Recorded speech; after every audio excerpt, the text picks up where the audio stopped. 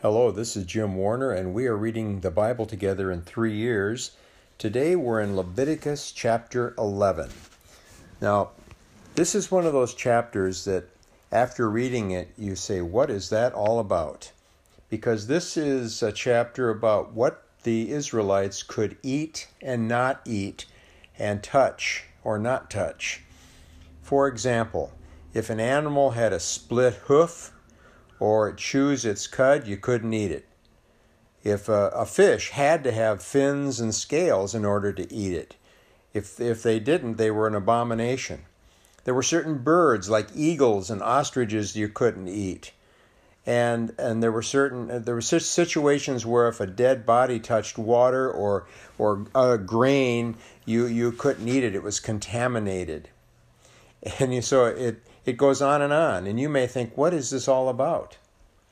First of all, an animal or a bird or a fish that is unclean to eat has a purpose, just not food, okay? And so what's the purpose here? Well, I wanted to read verse 44. It says, "For I am the Lord your God. Ye shall therefore sanctify yourselves, and ye shall be holy, for I am holy. Neither shall ye defile yourselves with any manner of creeping thing that creepeth upon the earth."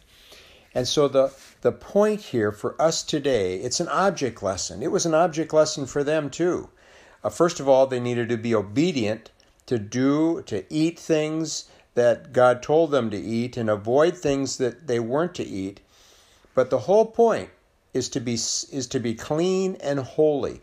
Remember, holy means to be set apart. He said, I am holy, I am clean, so you need to be clean and holy. And they also had forgiveness. So if they did one of these things and became polluted, at sundown, at sunset, it was forgiven and they were clean once again. And so what's the point for us today?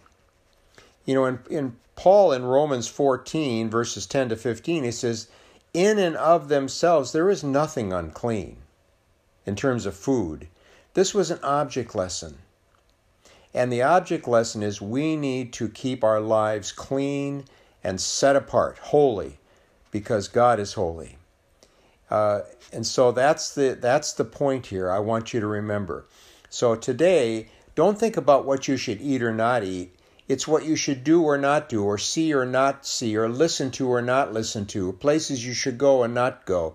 We need to be set apart. We need to be clean and holy in all that we do today. And so that's the lesson that I want you to remember. And the whole theme, one of the themes in the Bible is that God is a God of life and not death. He wants to forgive, but He wants us to stay clean and holy. So make that your aim today. How you doing on that regard? Take it before the Lord and be committed to be clean and holy. So that's the lesson out of Leviticus chapter 11. Tomorrow we're going to move on to 12 and see what else the Word of God has for us. So until then, keep reading the Bible. It will change your life. We'll see you tomorrow.